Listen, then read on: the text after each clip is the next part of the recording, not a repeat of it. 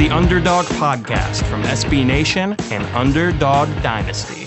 Football fans, welcome back to another episode of the Underdog Podcast where we talk G5 football and only G5 football for Underdog Dynasty.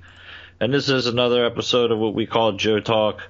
That's me, Joe Serpico. You can follow me on Twitter at Joe Serp. And on the other side of the mic, it's Joe Broback. Where you can find it. We have a lot of talking to do here today. Yes, we do. Yes.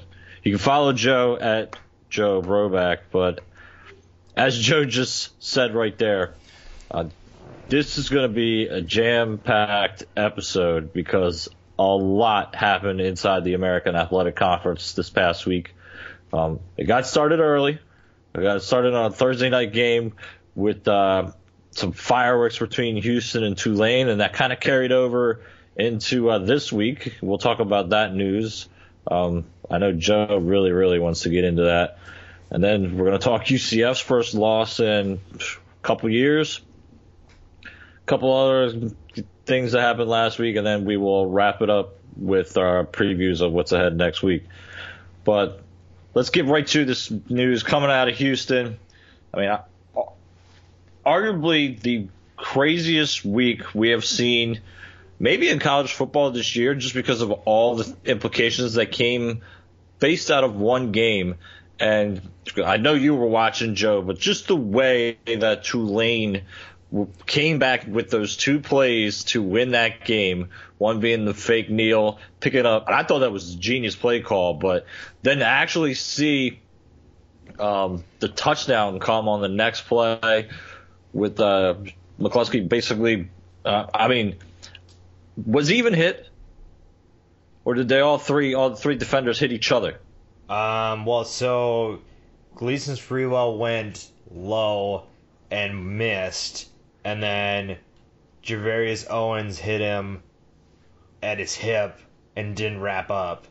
So he had at least one guy hit him, and then Demarion Williams was chasing him, but it got to the point where McCluskey's too fast and it got too close to the end zone, so he kind of gave up and didn't touch him. So he got hit once, but just kind of like the perfect storm to end the game for Houston. Great win for Tulane. What a great game for them and a great play to finish the game. But if you're on Houston's sideline, you have to be dejected after that. Yeah, I mean, not just that. I mean, Tulane was down 21 in this game, and managed to pull this epic comeback. And just that way you finished the game was just, like you said, it's a huge win for Tulane. It definitely puts them.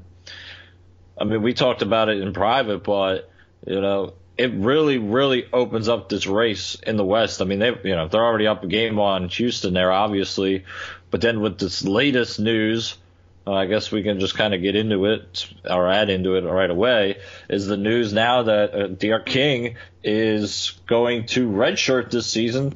And there was a lot of speculation that, oh, my God, he's going somewhere. There was tons of rumors that he was going to Oklahoma or to Florida State, or I mean, just about every school was mentioned for a couple hours there. And then we find out, no, he's just redshirting to stay another year at Houston, which I think is very interesting. So what are your thoughts on that decision? Well, it just goes to show you that you don't listen to dads who want their 5 seconds of fame when they tell ESPN that their son's leaving. That's the first thing. But I mean, D'Eriq King obviously could still leave. I don't think anybody has any idea of if he's going to be with Houston next year or if he's going to go somewhere else. But until then, he's on the roster and he's hanging out. There's so many things with this that we probably should have just done an episode on this alone.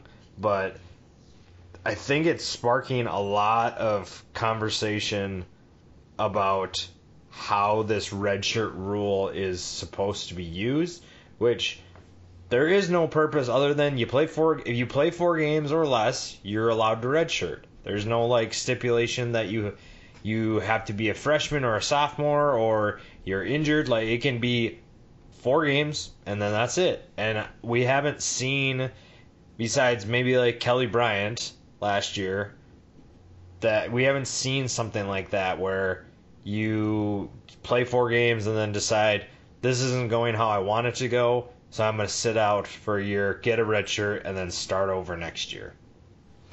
Do you think that what Dana Holgerson's doing here is starting a trend that we can see in college football? Well, Dana said from the beginning that he's not happy with how the roster was maintained by Major Applewhite's staff, and honestly, fans agree with him, if we're being completely honest. So it was almost like a little bit of foreshadowing. I don't think that anybody thought, and maybe Dana didn't even think this either, because I'm sure he didn't think going into the year that his team would be 1-3 through the first 4 games.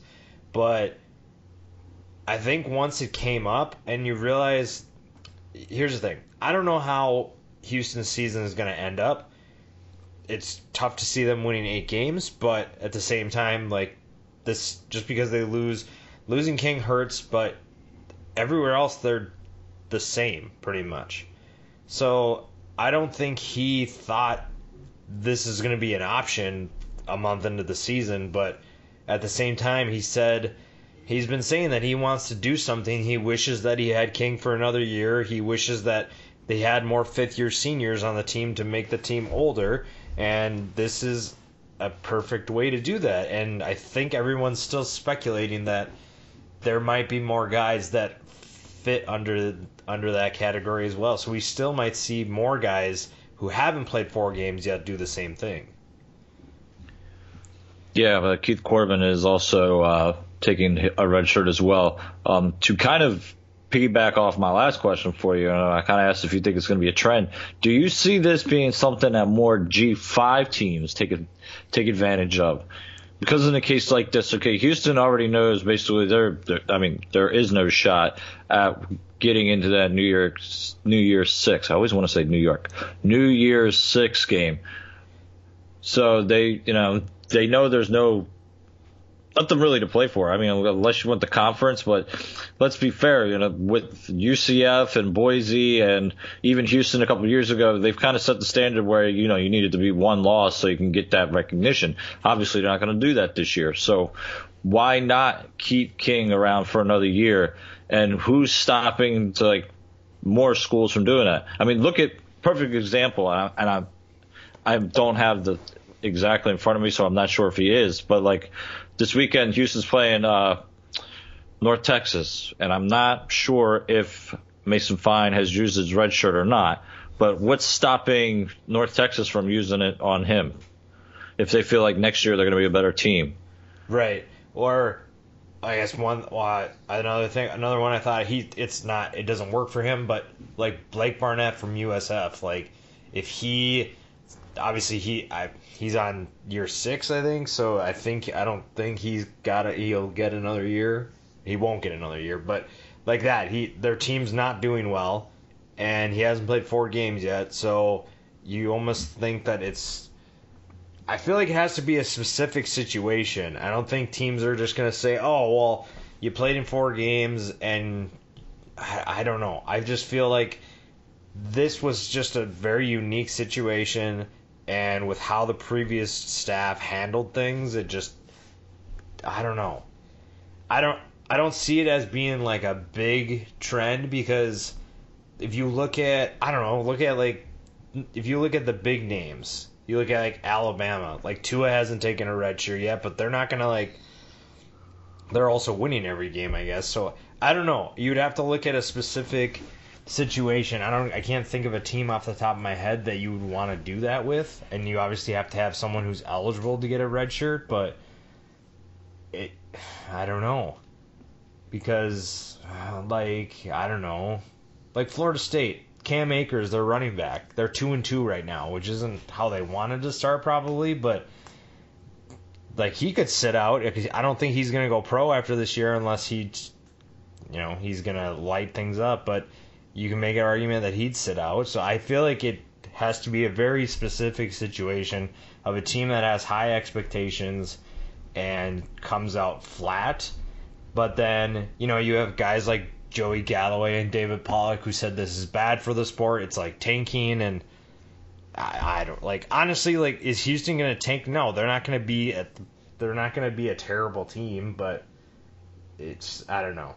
Anyone who says it's selfish is just doesn't understand anything, because it's all about what's best for you, and your teammates who have been around you will understand why you make certain decisions, and if it's to better the team overall, then I'm all for that.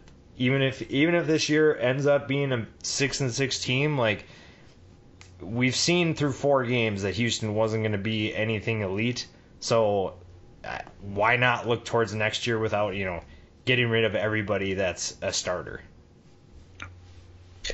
Yeah, it is tough to say, because obviously there's kids on that roster that, they're there to win as many games as possible.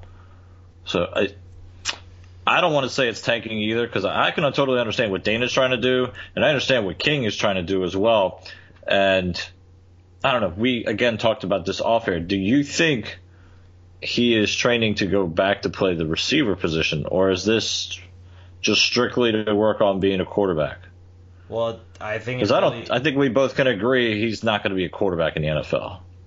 Unless something drastically changes, no, he will not be. And I think right now is another, another element of this is, how does Clayton Tune, or if Logan Holgorsen goes in, how do they play for the last 8 games or 9 games if they make a bowl game? How do they play? And if they do play well, then maybe you can have that conversation about putting D'Eriq King at receiver. But the thing is, I don't know, and granted, it's been a while since we've seen him just at receiver, but I don't know how efficient he'll be when he has less touches. Because right now he's touching the ball every single play, and he has the ability to make those decisions of, I can throw it or I can keep it and I can run. So if you throw him to receiver, he has less touches, he has less impact on the game. So I don't know if that's the best thing. It wouldn't be the best thing for Houston unless Clayton Tune or Holgorsen come out and they're a stud. I don't know. It's just, King's passing hasn't looked good this year, so that's obviously the one thing everybody's will go to, and I don't see an NFL future at quarterback with him, but then again, people said Lamar Jackson wasn't going to be a quarterback in the NFL. Touche. And he's looked pretty good in the first couple of weeks in the NFL. There's just so much unknown right now, and honestly, I came into this podcast thinking, hey, we're just going to talk about UCF and what happens with them, and oh, no, we're going to talk about a lot of other things, too. Yeah, I mean, did you really think maybe a month ago, because I mean, we're 4 weeks in, so usually that's my gauge, 4 weeks is about a month, so really, would you have ever imagined us talking about King? I mean, I would have seen a King injury more likely than him deciding to just, I'm going to call it quits this year. Well, when Dana said that he wished that he had another year with D'Eriq King, at first my thought was, well, yeah, everybody would. But then immediately after, I'm like, does he mean something besides that? Like, is he trying to find a way to get him back? And obviously, we don't know a ton of the details, but maybe that's something they discussed at the beginning of the year, or Dana at least had in mind with his coaching staff. I doubt he discussed it with D'Eriq King to start the year, but once they went 1-3, I think it was one of those, here's the deal, things aren't going well for either you or the team, so do we want to try to make a run next year? Because this year, obviously, they're learning a new scheme, they're trying to build a new culture with a new coaching staff, so instead of wasting your time through a season full of ups and downs and maybe finishing 6-6, why don't you get more familiar with the system and we can be better in 2020? Yeah, well, they're definitely all in on 2020, it sounds like, that's for sure. And they get a lot. The nice thing is they're getting a lot of their starters back in 2020 as well. They don't lose. And if they do lose a senior or two at a certain position, they have guys behind them that can fill in. And they're always good to get a couple transfers, you know that. Well, they got that 5-star from Alabama, a linebacker. So yeah, Dana's already making noise with that. So we'll see. So basically, to answer your question, no, there's no way besides the only way I thought that D'Eriq King would be coming back is if he got hurt again, and I didn't want that to happen. So this is the best case scenario for him to come back. Yeah, just wild. A wild, wild week for Houston and their fans, to say the least. Yep. You know who else had a bad week? UCF. I mean, you mentioned them for a hot second there, but, I mean, blown out from the start. They managed to make that comeback there, don't get me wrong, but it was never truly pretty. They were flat. And flat, for lack of a better word, yeah. I mean, just came out laying major dud, and it finally caught up to them. I don't think either one of us really expected Pitt to score 35 points. This was the only way they were going to win that game, though. Pitt had to do something we didn't see coming, and that's exactly what they did. I do think it's a little bit interesting that Pitt, I don't want to say it was Pitt themselves, but somebody at Pitt decided to come up with T-shirts in honor of beating UCF. Yeah. I think that says a little bit more about UCF than a lot of people are giving them credit for as well. Yeah, well, here's the thing. When there are only a select few teams that can continue making a run at a high level like UCF was doing.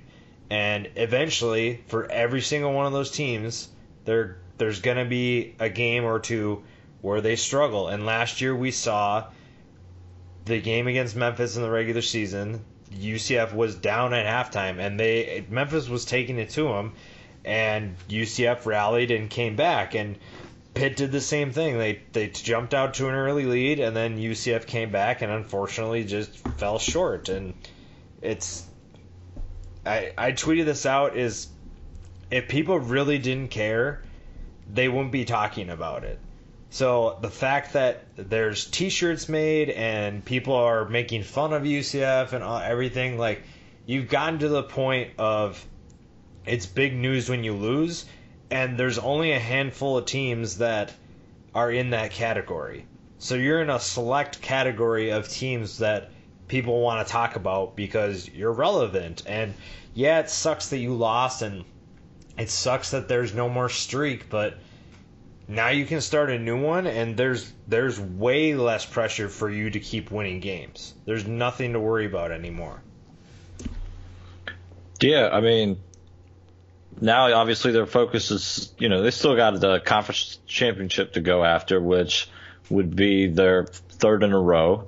So, I mean, some people, I said earlier, Houston's obviously not capable of doing it. Just with all the struggles they had this year, I didn't see them being able to do so. UCF still has that in their back pocket.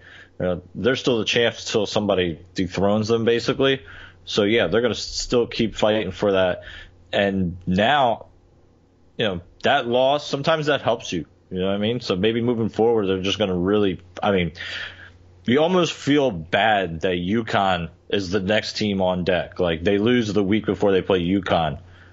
I mean, seriously, like you said earlier, they might score 100 just because they're going to be out for blood. Yeah, I agree. I feel bad for UConn. Not, that I haven't felt bad for them the last few years, but I feel bad that they have to do that and they have to follow that up. But, that's just part of the schedule. They just have to deal with it. And it's, the other thing with UCF losing is Dylan Gabriel's a freshman, and all freshmen have a game or two where they look like a freshman. They look like they have no idea what they're doing, or they have a handful of plays where they look inexperienced and they're just lost. And there were a handful of plays on Saturday that we saw that from Dylan Gabriel, and that doesn't mean he's not going to be a good player. It's just that's part of the learning process. Yeah, you still got to be somewhat impressed with them being able to. I mean, they got back into it, but UCF with the trick play to win it. I've seen that play before. I can't remember where. Yeah, everybody. I don't know why we make such a big deal out of it. Like, it happened. The first time it happened, it was like, okay, that was a pretty good play, and now everybody does it. It's like, did you see that play? I'm like, yeah, I've seen it 100 times now. It's not like, yeah, it's a good trick. And Pitt's version of it was awful. Like, Kenny Pickett didn't even get out. Like, he didn't get out into downfield until the reverse guy had the ball already for like 2 seconds, and then I thought that he was gonna drop it. It was bad. I mean, it worked, and that's, sometimes you gotta win ugly, but that was brutal. Brutal way for UCF to go down. Now we just got to see how long the next win streak's gonna be. We'll see. Anything's possible now. I think if you're a conference team and you see that, unless you're, besides Memphis, I don't think anybody looked at UCF and thought, yeah, we got a shot. And now that they've lost, maybe that image or the pedestal that they're on is a little bit lower, and teams think that they have a shot. And there's teams, Memphis is undefeated still, SMU is on fire, Cincinnati and Temple will give them a run for their money, and you just never know now. And Tulane, we just talked about them too. They could be a team that is ready to take down. I don't know who UCF plays all those teams, but I know they don't play Memphis. But teams are going to realize, hey, there's a way to beat this team now, and we can do it. So that makes things more interesting too. No arguments there. Let's talk about another upset. One for the good side of the conference, I guess I should say. And that being, and you did kind of call it last week, with that being SMU pulling off the upset over a ranked TCU team. You called it. I don't know what else to say other than you called it. I was one of those, I can see. I mean, you and I have had a number of these picks where, I can see it happening, but I'm not confident at all that it's going to happen. Like, things have to go right for that to happen, and they did. And it was. Now, I'm concerned about SMU's defense, but that's another topic for another day. But the fact that even if you look at, if I told you SMU and TCU are playing, and you have to pick between this year's team for SMU and 2 years ago when they had Hicks, they had the trio of running backs, and then they had Cortland Sutton and Trey Quinn. And I asked you, which team do you think has a better shot of winning against TCU? You would be hard pressed to tell me that this year's team is better than that year's team. But I think that might also have something to do with where TCU's going too. But it was a great win, and it puts SMU in contention in the West, probably at the top now. It's like them and Tulane right now as the top, since Houston's going down. Well, don't forget Memphis. No. Don't you be forgetting Memphis, buddy. Yeah. If they whoop up on Navy, I'll be impressed. SMU, by the way, 4-0 for the first time since 1984. Is that the Pony Express years? Or was that... It must be, because after that they were... Booty. They didn't have a program for, a couple years?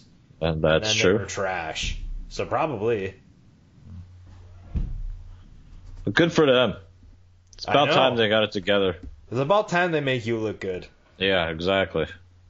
Every now and then I know what I'm talking about. All right. And then we'll go real quick into that debacle that it was an absolute mess that is called Temple football.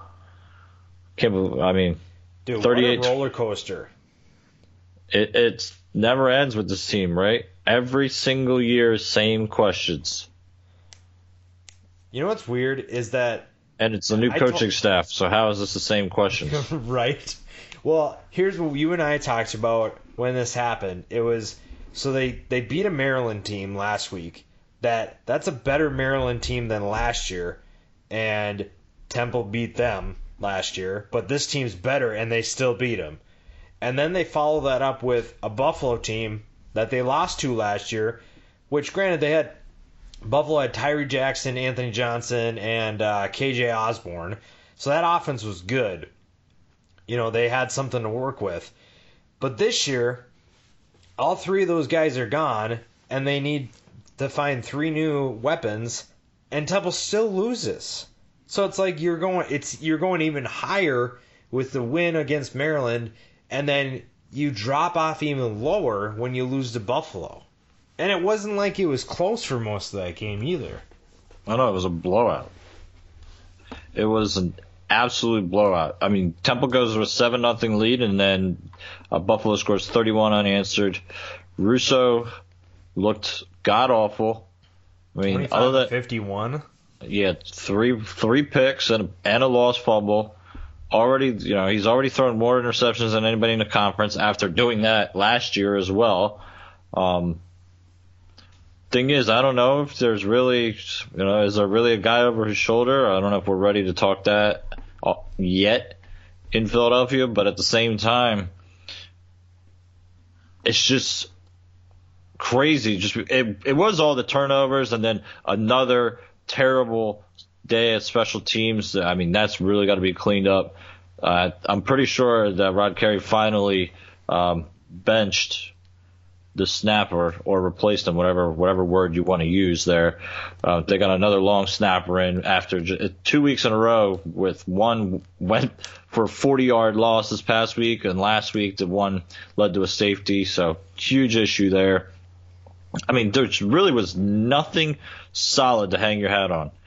Like I said, all right, you look at the stat line, you see Russo threw 3 touchdowns, but yeah, I mean, 2 of those came very late when Temple was already down 38-10. So it's like, who cares at that point?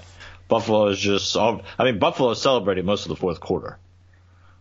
Well, and last year, the big thing we talked about with Temple is, what is this team? Who are they? And what is their identity? And here we are again. And we're just right back. It's deja vu all over again. I thought this team, especially even last week against Maryland, you could still see some of that. They were trying to push things more. Maybe that's part of the reason why Russo is turning the ball over so much. Maybe he's trying to push it too much. But then again, like I said, I mean, he turned the ball over quite a bit last year too. So maybe it is just an issue where he turns that ball over a lot. But yeah, I mean, after that game last week, there's nothing to hang your hat on. Like, literally nothing positive could come out of that game this past week. Yeah, you go highest of highs, and then you come back and follow that up with lowest of lows. Mm-hmm. And then, I mean, when you after that Maryland game, and then you're looking at the rest of the schedule. I mean, you look at UCF, and after what we did against them last year, you're kind of thinking, all right, maybe we can give them a run at the East. I mean, after what you see against Buffalo, what makes you think that? It's crazy how they could just do a complete 180 just like that in 1 week. Yep, insane. And it's not going to get any easier this week. Old friend is coming back to town. All right, we'll quickly dive through the other games that happened this week. UConn didn't stand a chance against Indiana. Tulsa with a nice little comeback win over Wyoming. And then ECU, 19-7 win over William and Mary. Your prediction about ECU is just getting worse and worse every week. You know what? Sometimes you got some strikeouts, and other times you get some base hits and some home runs. So right now I'm striking out on ECU, but that's all right. Yes, that's what's it called? The platinum sombrero at this point. There you go. 5 times. Everything levels out eventually. All right. Let's get to this week's slate of games. Most of the games, I don't want to say most of the games. We got a lot of in-conference games. We got a lot of interesting out-of-conference games as well. Thursday night, I would have to look into this. Does the AAC have, like, every Thursday night they have a game now? At least it's kind of started that way to start the year. Maybe. I have to look into that. Yes. At least it was looking like they have a thing with ESPN on Thursday nights. I have to actually dig into that a little bit. But anyways, first game of the week is Navy traveling to Memphis. It's 8 o'clock on Thursday night. You can see the game on ESPN. Memphis, a 10.5-point favorite. Navy, I still don't know what to make of this team. I still don't think they're as good as a lot of people think that they might be. I still think that they haven't really played anybody, and I need to see more from them before I really make any judgment on them. Now, Memphis, on the other hand, I've actually been kind of disappointed with what I've seen from them so far. So maybe this is a game that could finally change my thinking of them, come out, put up the huge amount of points, and make my prediction from earlier in the year look a lot better. Yeah, we'll see. It didn't. I mean, it was a rainy game last year, so we'll see. I don't know what to make of them either, because, like you said, they beat two teams that aren't very good, as we're seeing. Going back to my prediction, it's gonna keep biting me in the butt, but I don't know. How do you think this game is gonna go? Okay, so Memphis, according to Vegas, is a 10.5-point favorite. I feel like Memphis is going to win by a lot because they know what happened last year. They're at home, and they're just going to rout Navy. Memphis was on a bye this past week. Actually, both of these teams were on a bye, right? Oh, well, yeah, I guess that's part of the reason why they're playing on Thursday. Makes sense. Memphis ideally does want to blow this away. Didn't Navy go into Memphis, was it last year or 2 years ago, and actually beat them? I don't think they beat it. They beat them last year. That was... Oh, no, that's what it was then. It was in Annapolis Navy last year. was at home, and it was pouring rain, and Brady White looked atrocious, and yeah, it was just... That, honestly, like that, I think that loss really started the derailment for Memphis, and then they lost to, I mean, granted, they got back to the national champ, conference championship game, but they just didn't. That loss did a lot. That hurt them a lot last year. So I think they're going to be. Both teams have 2 weeks to prepare, but Memphis knows what happened last year, and they're ready to prove that last year was a fluke, and that this year they're headed back for a third consecutive year. But yeah, I'm going to give them the benefit of the doubt that 2 weeks of preparing for that option will help them just enough. So yeah, I mean, Memphis by 10.5. I don't know about that number though. I'll take Memphis. I think Memphis is going to win outright. It's about time. It's about time for them to blow a team out. So maybe it starts this week. Yeah. All right, then we get into the Saturday round of games, and the first one is Georgia Tech traveling to Philadelphia to take on the Temple Owls. Game's at 3:30. You can watch it on CBS Sports Network. Temple is a 9-point favorite. I think that was kind of shocking to me when I first saw it. Especially after last week. Exactly. And the whole P5, G5 thing here too. So kind of does shock me that Temple is such a big favorite here.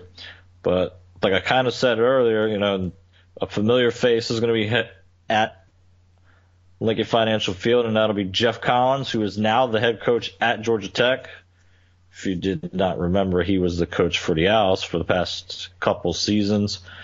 And yeah, they're going through a pretty significant transition down there in Atlanta. He's trying to make the Yellow Jackets go from a triple option team to more of a pro style. So it's really, really hard to figure out what is going on down there right now just because there's so many what ifs. They're playing two quarterbacks, so I don't even, you know, when I was trying to figure out in the preview who's the main guy to focus on, one guy runs the ball better than the other one throws the ball significantly better. So, and as far as I know, they're using both. So it's kind of hard to figure out what to make of Georgia Tech so far. But I still think it's a little bit crazy that Temple is a 9-point favorite. That just blows my mind. Well, two things. First, yes, I agree that after losing to Buffalo, you're a 9.5 point favorite against the Power 5 team. Yes, it's Georgia Tech, but given what happened, and it's Georgia Tech, that's insane. And two, I don't envy Jeff Collins' task because not only do you take over a program that needs a little bit of turnaround, but he also has to take a team that has guys prepared to play triple option and now put them into a spread or whatever they're running and run a completely different offense. Like, that's just another element I don't think people realize of how difficult that is. Oh, it's going to take some time. I mean, defensively, he's a defensive-minded coach, so he can implement a lot of those things right away. But, yeah, what they got to do on the offensive side of the ball, that's going to take some time. And I don't think you can discredit the fact that he went from Philadelphia, a major market, to Atlanta, another major market, and the guy's been known to be a solid recruiter. So I think, and he should get better talent just because they're a P5 program, whatever. But yeah, it's still, I'm looking at that number 9, and it's still just crazy to me because, like you said, you just come off that game against Buffalo. Georgia Tech, they're just so hard to gauge. I really don't know what to say about them. I know what I see from Temple, and it's not so promising. So yeah, that'll be an interesting game. I think of all the games that are in the conference this week, that's the one that's the biggest. You don't know because you literally don't know what Georgia Tech is or Temple. Well, okay, yeah. Well, even just I think if you just looked at how the last 2 weeks for Temple, that's enough to just say I have no idea what's going to happen. But obviously, yeah, if you throw in Georgia Tech being what they are and what they're going through, that's another element. But the fact that Temple goes and beats Maryland and then loses to Buffalo, like we discussed, that, I just yeah. One of those, stay away from that game. 9.5 points feels like it's too much, but I'm not even going to go near it. No way.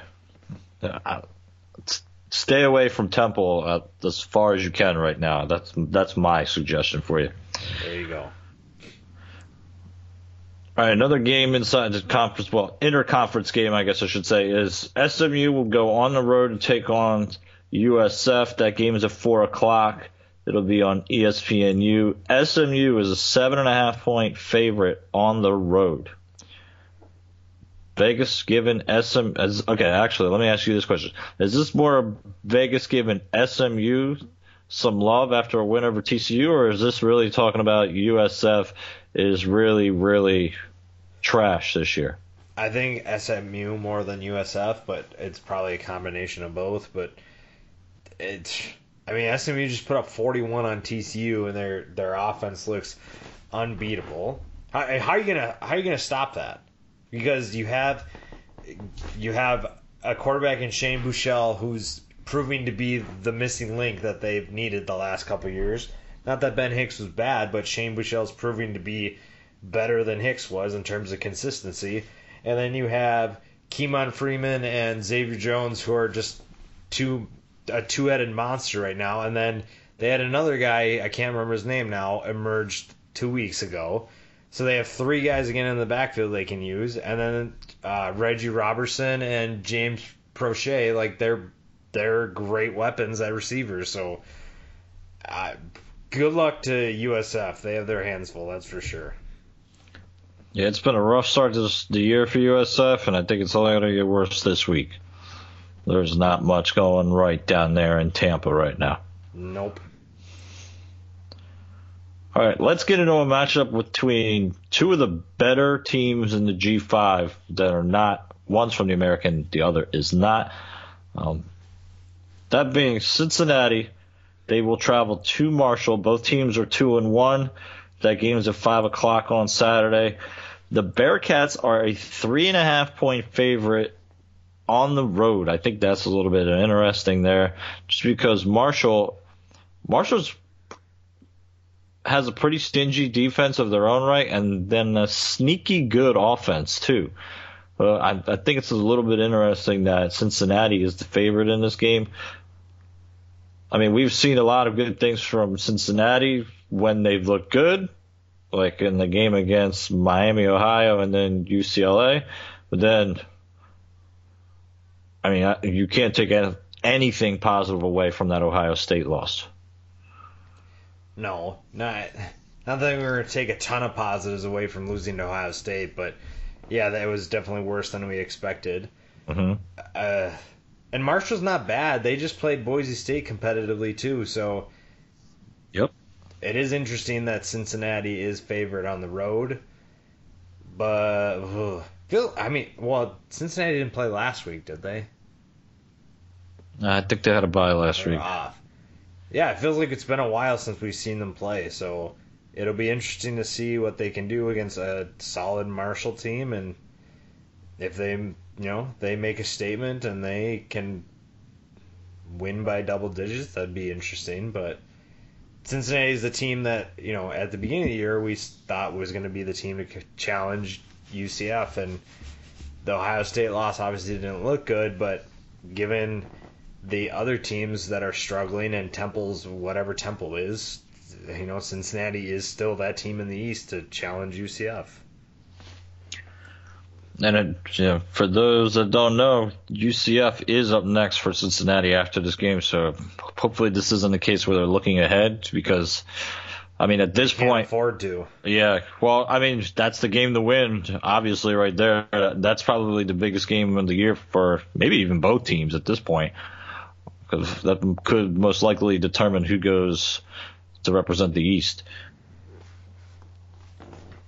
That's true. But all right, now, next game on the docket is the 6 o'clock game between ECU and Old Dominion. Old Dominion is a 3-point favorite. If you want to watch it, it is on ESPN Plus.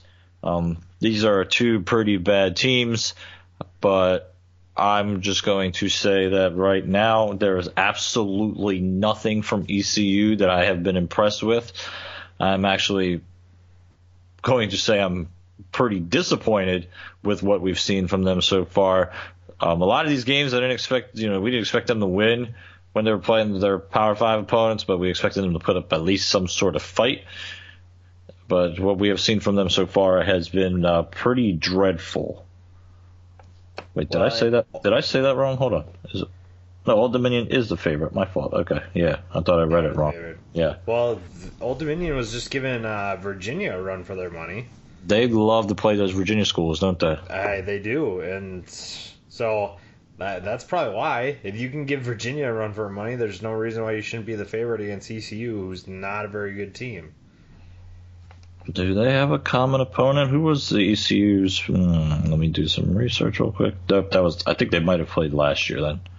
Anyways, yeah, from what we've seen from ECU this year, just downright ugly. I mean, even just 19 points against William & Mary, who's not. I think William & Mary is a pretty solid FCS program, but at the same time, like ECU, come on now. We expected a lot better from Mike Houston. Yeah, but maybe, kind of like Houston, not Mike Houston, but Houston, the previous coaching staff just has things so disorganized, and kids are not accustomed to playing a certain way, and now they have to do that, and I don't know. I think there is something to be said that it doesn't matter how much talent you have, if you're losing games and you're not playing well with your teammates, then that takes a little while to rebuild, and ECU might be going through that, and Houston also might be going through that.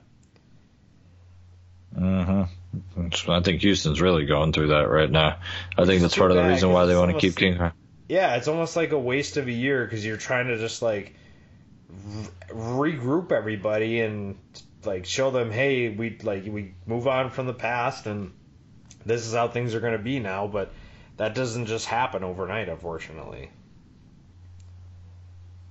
Yeah, moving forward with the whole 4-game redshirt rule, I think that's going to really change college football. We're going to see a lot of teams do some funky stuff with that. Let's bring it back to the conference and to a game. I said earlier that UCF's biggest game that might be next week against Cincinnati, but then I totally forgot that their biggest rivalry game is this week, and that is for the civil conflict. What a joke. For those that don't remember, that was UConn making a trophy that UCF literally poo-pooed on. I'll never forget when they just left that thing there, and UConn was like, "Oh, I guess we will take this back with us." So yeah, UCF takes on UConn. Like I said before, I almost feel bad for the Huskies just because UCF is angry after getting that first loss since November 2016. Even Vegas thinks they're going to be a little bit angry because it is a 43.5 point spread. Holy moly. Honestly, I wouldn't feel bad about taking the over. I don't know what that is. Taking UCF at plus 43.5. Well, underdogs against the spread last week. I did take Ohio State at 39.5, and I think they won by like 70. Not even kidding. So we might see something very similar in UCF's case this week. I think they're going to really, really, really put it to them. I could see this being a game where, no joke, UCF 73, UConn 13. I wouldn't argue against that. I mean, I just think that they're going to put up so many points. They're just mad. They're going to be a mad team right now. I hope they do, because if they struggle, then it's like, okay, now we got to be concerned, and I don't want to talk about concern when I talk about UCF. I want to talk about, holy crap, their offense is good. Did you see what they did this week? Especially against UConn. Exactly. That would be really concerning. And then the last game of the week in the conference, which heading into the season would have maybe been considered one of the best G5 games of the season just because of the quarterbacks that were in the game, but one of those quarterbacks is no longer playing. And that is Houston taking on North Texas. That's at 8 o'clock. North Texas. Is this on Facebook? I don't know actually because it doesn't on give ESPN. It doesn't give a. Yeah, it's not giving me a. It's not giving me a TV. So maybe I know Facebook does have, or maybe it's Stadium and they don't have a thing for it. I'm not sure yet. You can watch that game somehow, I'm sure. Yeah, I don't know how you're gonna watch it, but it's got to be. I'm pretty sure that game's available pretty easily to be found. I was a little bit confused to see that there's nothing there for viewing purposes. Right, like but anyways, ECU Old Dominion's on ESPN Plus, and this one just didn't have anything. So I was like, well, what? Yeah. How do you watch it? So maybe you're right. Maybe it is Facebook. Maybe it's Stadium or one of those things. I'm not 100% sure. But yeah, definitely a game that lost its luster a little bit. I mean, if you're a Houston fan, I guess you kind of want to see what you're going to get from Tune. But you know that all they're going to talk about this entire game is the whole King situation. And, if you're North Texas and Mason Fine, this is your opportunity to kind of make a statement for yourselves as well. Because there is so much hype around Houston right now. I think Houston put themselves on national news in my eyes. Yeah. So I think that, this is a spot where North Texas and especially Mason Fine could really have a solid game and have a lot of people looking at that program. Because he's good. I don't think he gets enough talk. Yeah, he makes great calls. He sees things. He's like a coach on the field almost because he sees things. He sees he sees blitzes coming before before the ball is snapped. He can make adjustments, and they're definitely gonna miss him when he's gone. But for now, they have a chance to beat a Houston team that is without their best player, but still is a decently talented team. So.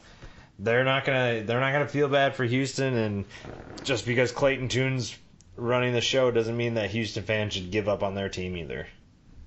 Yeah, that's why I think it's so interesting that there's such a huge line flip in this game. I mean, in the grand scheme of things, Houston, if you're doing like a pecking order of schools in Texas, Houston is still a class above North Texas. North Texas really wants to get this win, but that also means something when it comes to recruiting as well. I mean, Houston should be the more talented team here. So, like you said, that depth should be able to hold up just fine. Sometimes we make a big deal over changes at quarterback, especially, but in the college level where it's really more about schematics, maybe Dana's got something up his sleeve. Well, you have to think he has something up his sleeve at this point. Well, with why this not crazy start decision. off with a bang, like a trick play or something, just to shake things. Like at this point, who cares? You're 1-3. You can't do much worse. Yeah, there's really nothing to lose at the end of this year at this point, right? Yeah, exactly. If you lose to North Texas, who cares? You just lost to Tulane on two of the most ridiculous plays of all time, like a trick play and then a jump ball that you played poorly. You play loose, have some fun, and just whatever, man. Play loose and somehow pull off an upset, which probably shouldn't have been an upset going into this week, but it is. Oh, well, according to Vegas, it would be if the Cougs actually pull this one off. We'll see. I don't know. I don't see it happening, but if Clayton Tune has made improvements, here's the thing. It helps that, not that King getting hurt is a good thing, but Tune got to play in two of the bigger, well, I don't know if playing in the Army game counts for anybody, but playing against Memphis, that's a big game, and he just scored 31 points, and Tune actually looked pretty solid against Memphis last year. So it's not like the spotlight's going to be too big for him. It's just a matter of how he's developed and if he's better in Dana Holgerson's system versus the previous staffs. We've got, 7 games to find out. Exactly. It's going to be fun. It's going to be a wild ride. Especially down in Houston. It was crazy to see their fans just go nuts all day. I know, people were freaking out. You included. Well, no, I was fine. I was like, you know what? It's crazy, but if that's what he wants to do, I don't care. Here's the thing. In the end, if you're a player for a team that I follow or that I cheer for or both, if you decide, hey, I think what's best for me is to do X, Y, or Z, great. Go do what you want. You don't have to I don't have to like your decision, but at the same time, I respect what you're doing because it's your life. And if you're going to let other people determine what you want to do with your life, then what's the point? There's no point of doing that. So do whatever you need to do. If D'Eriq King decides next year that he wants to go play somewhere else, then go ahead. Go play somewhere else. Yeah, it sucks that it's the last time we see him in a Houston uniform, but if that's what he wants to do, good for him. Go do what is best for you, because in the end, those people that are telling you what you should and shouldn't do that aren't important to you, they're not going to matter. They're not going to be there when you need them. And if they only support you because you play for the team, then they really don't care about you. So it doesn't matter in the end. Go do what you want, and life will go on. Everybody will be just fine. All right, let's wrap this up with this because it just hit me. We kind of presumed that D'Eriq King was going to be the player of the year in the conference. So real quick, who will be that guy now?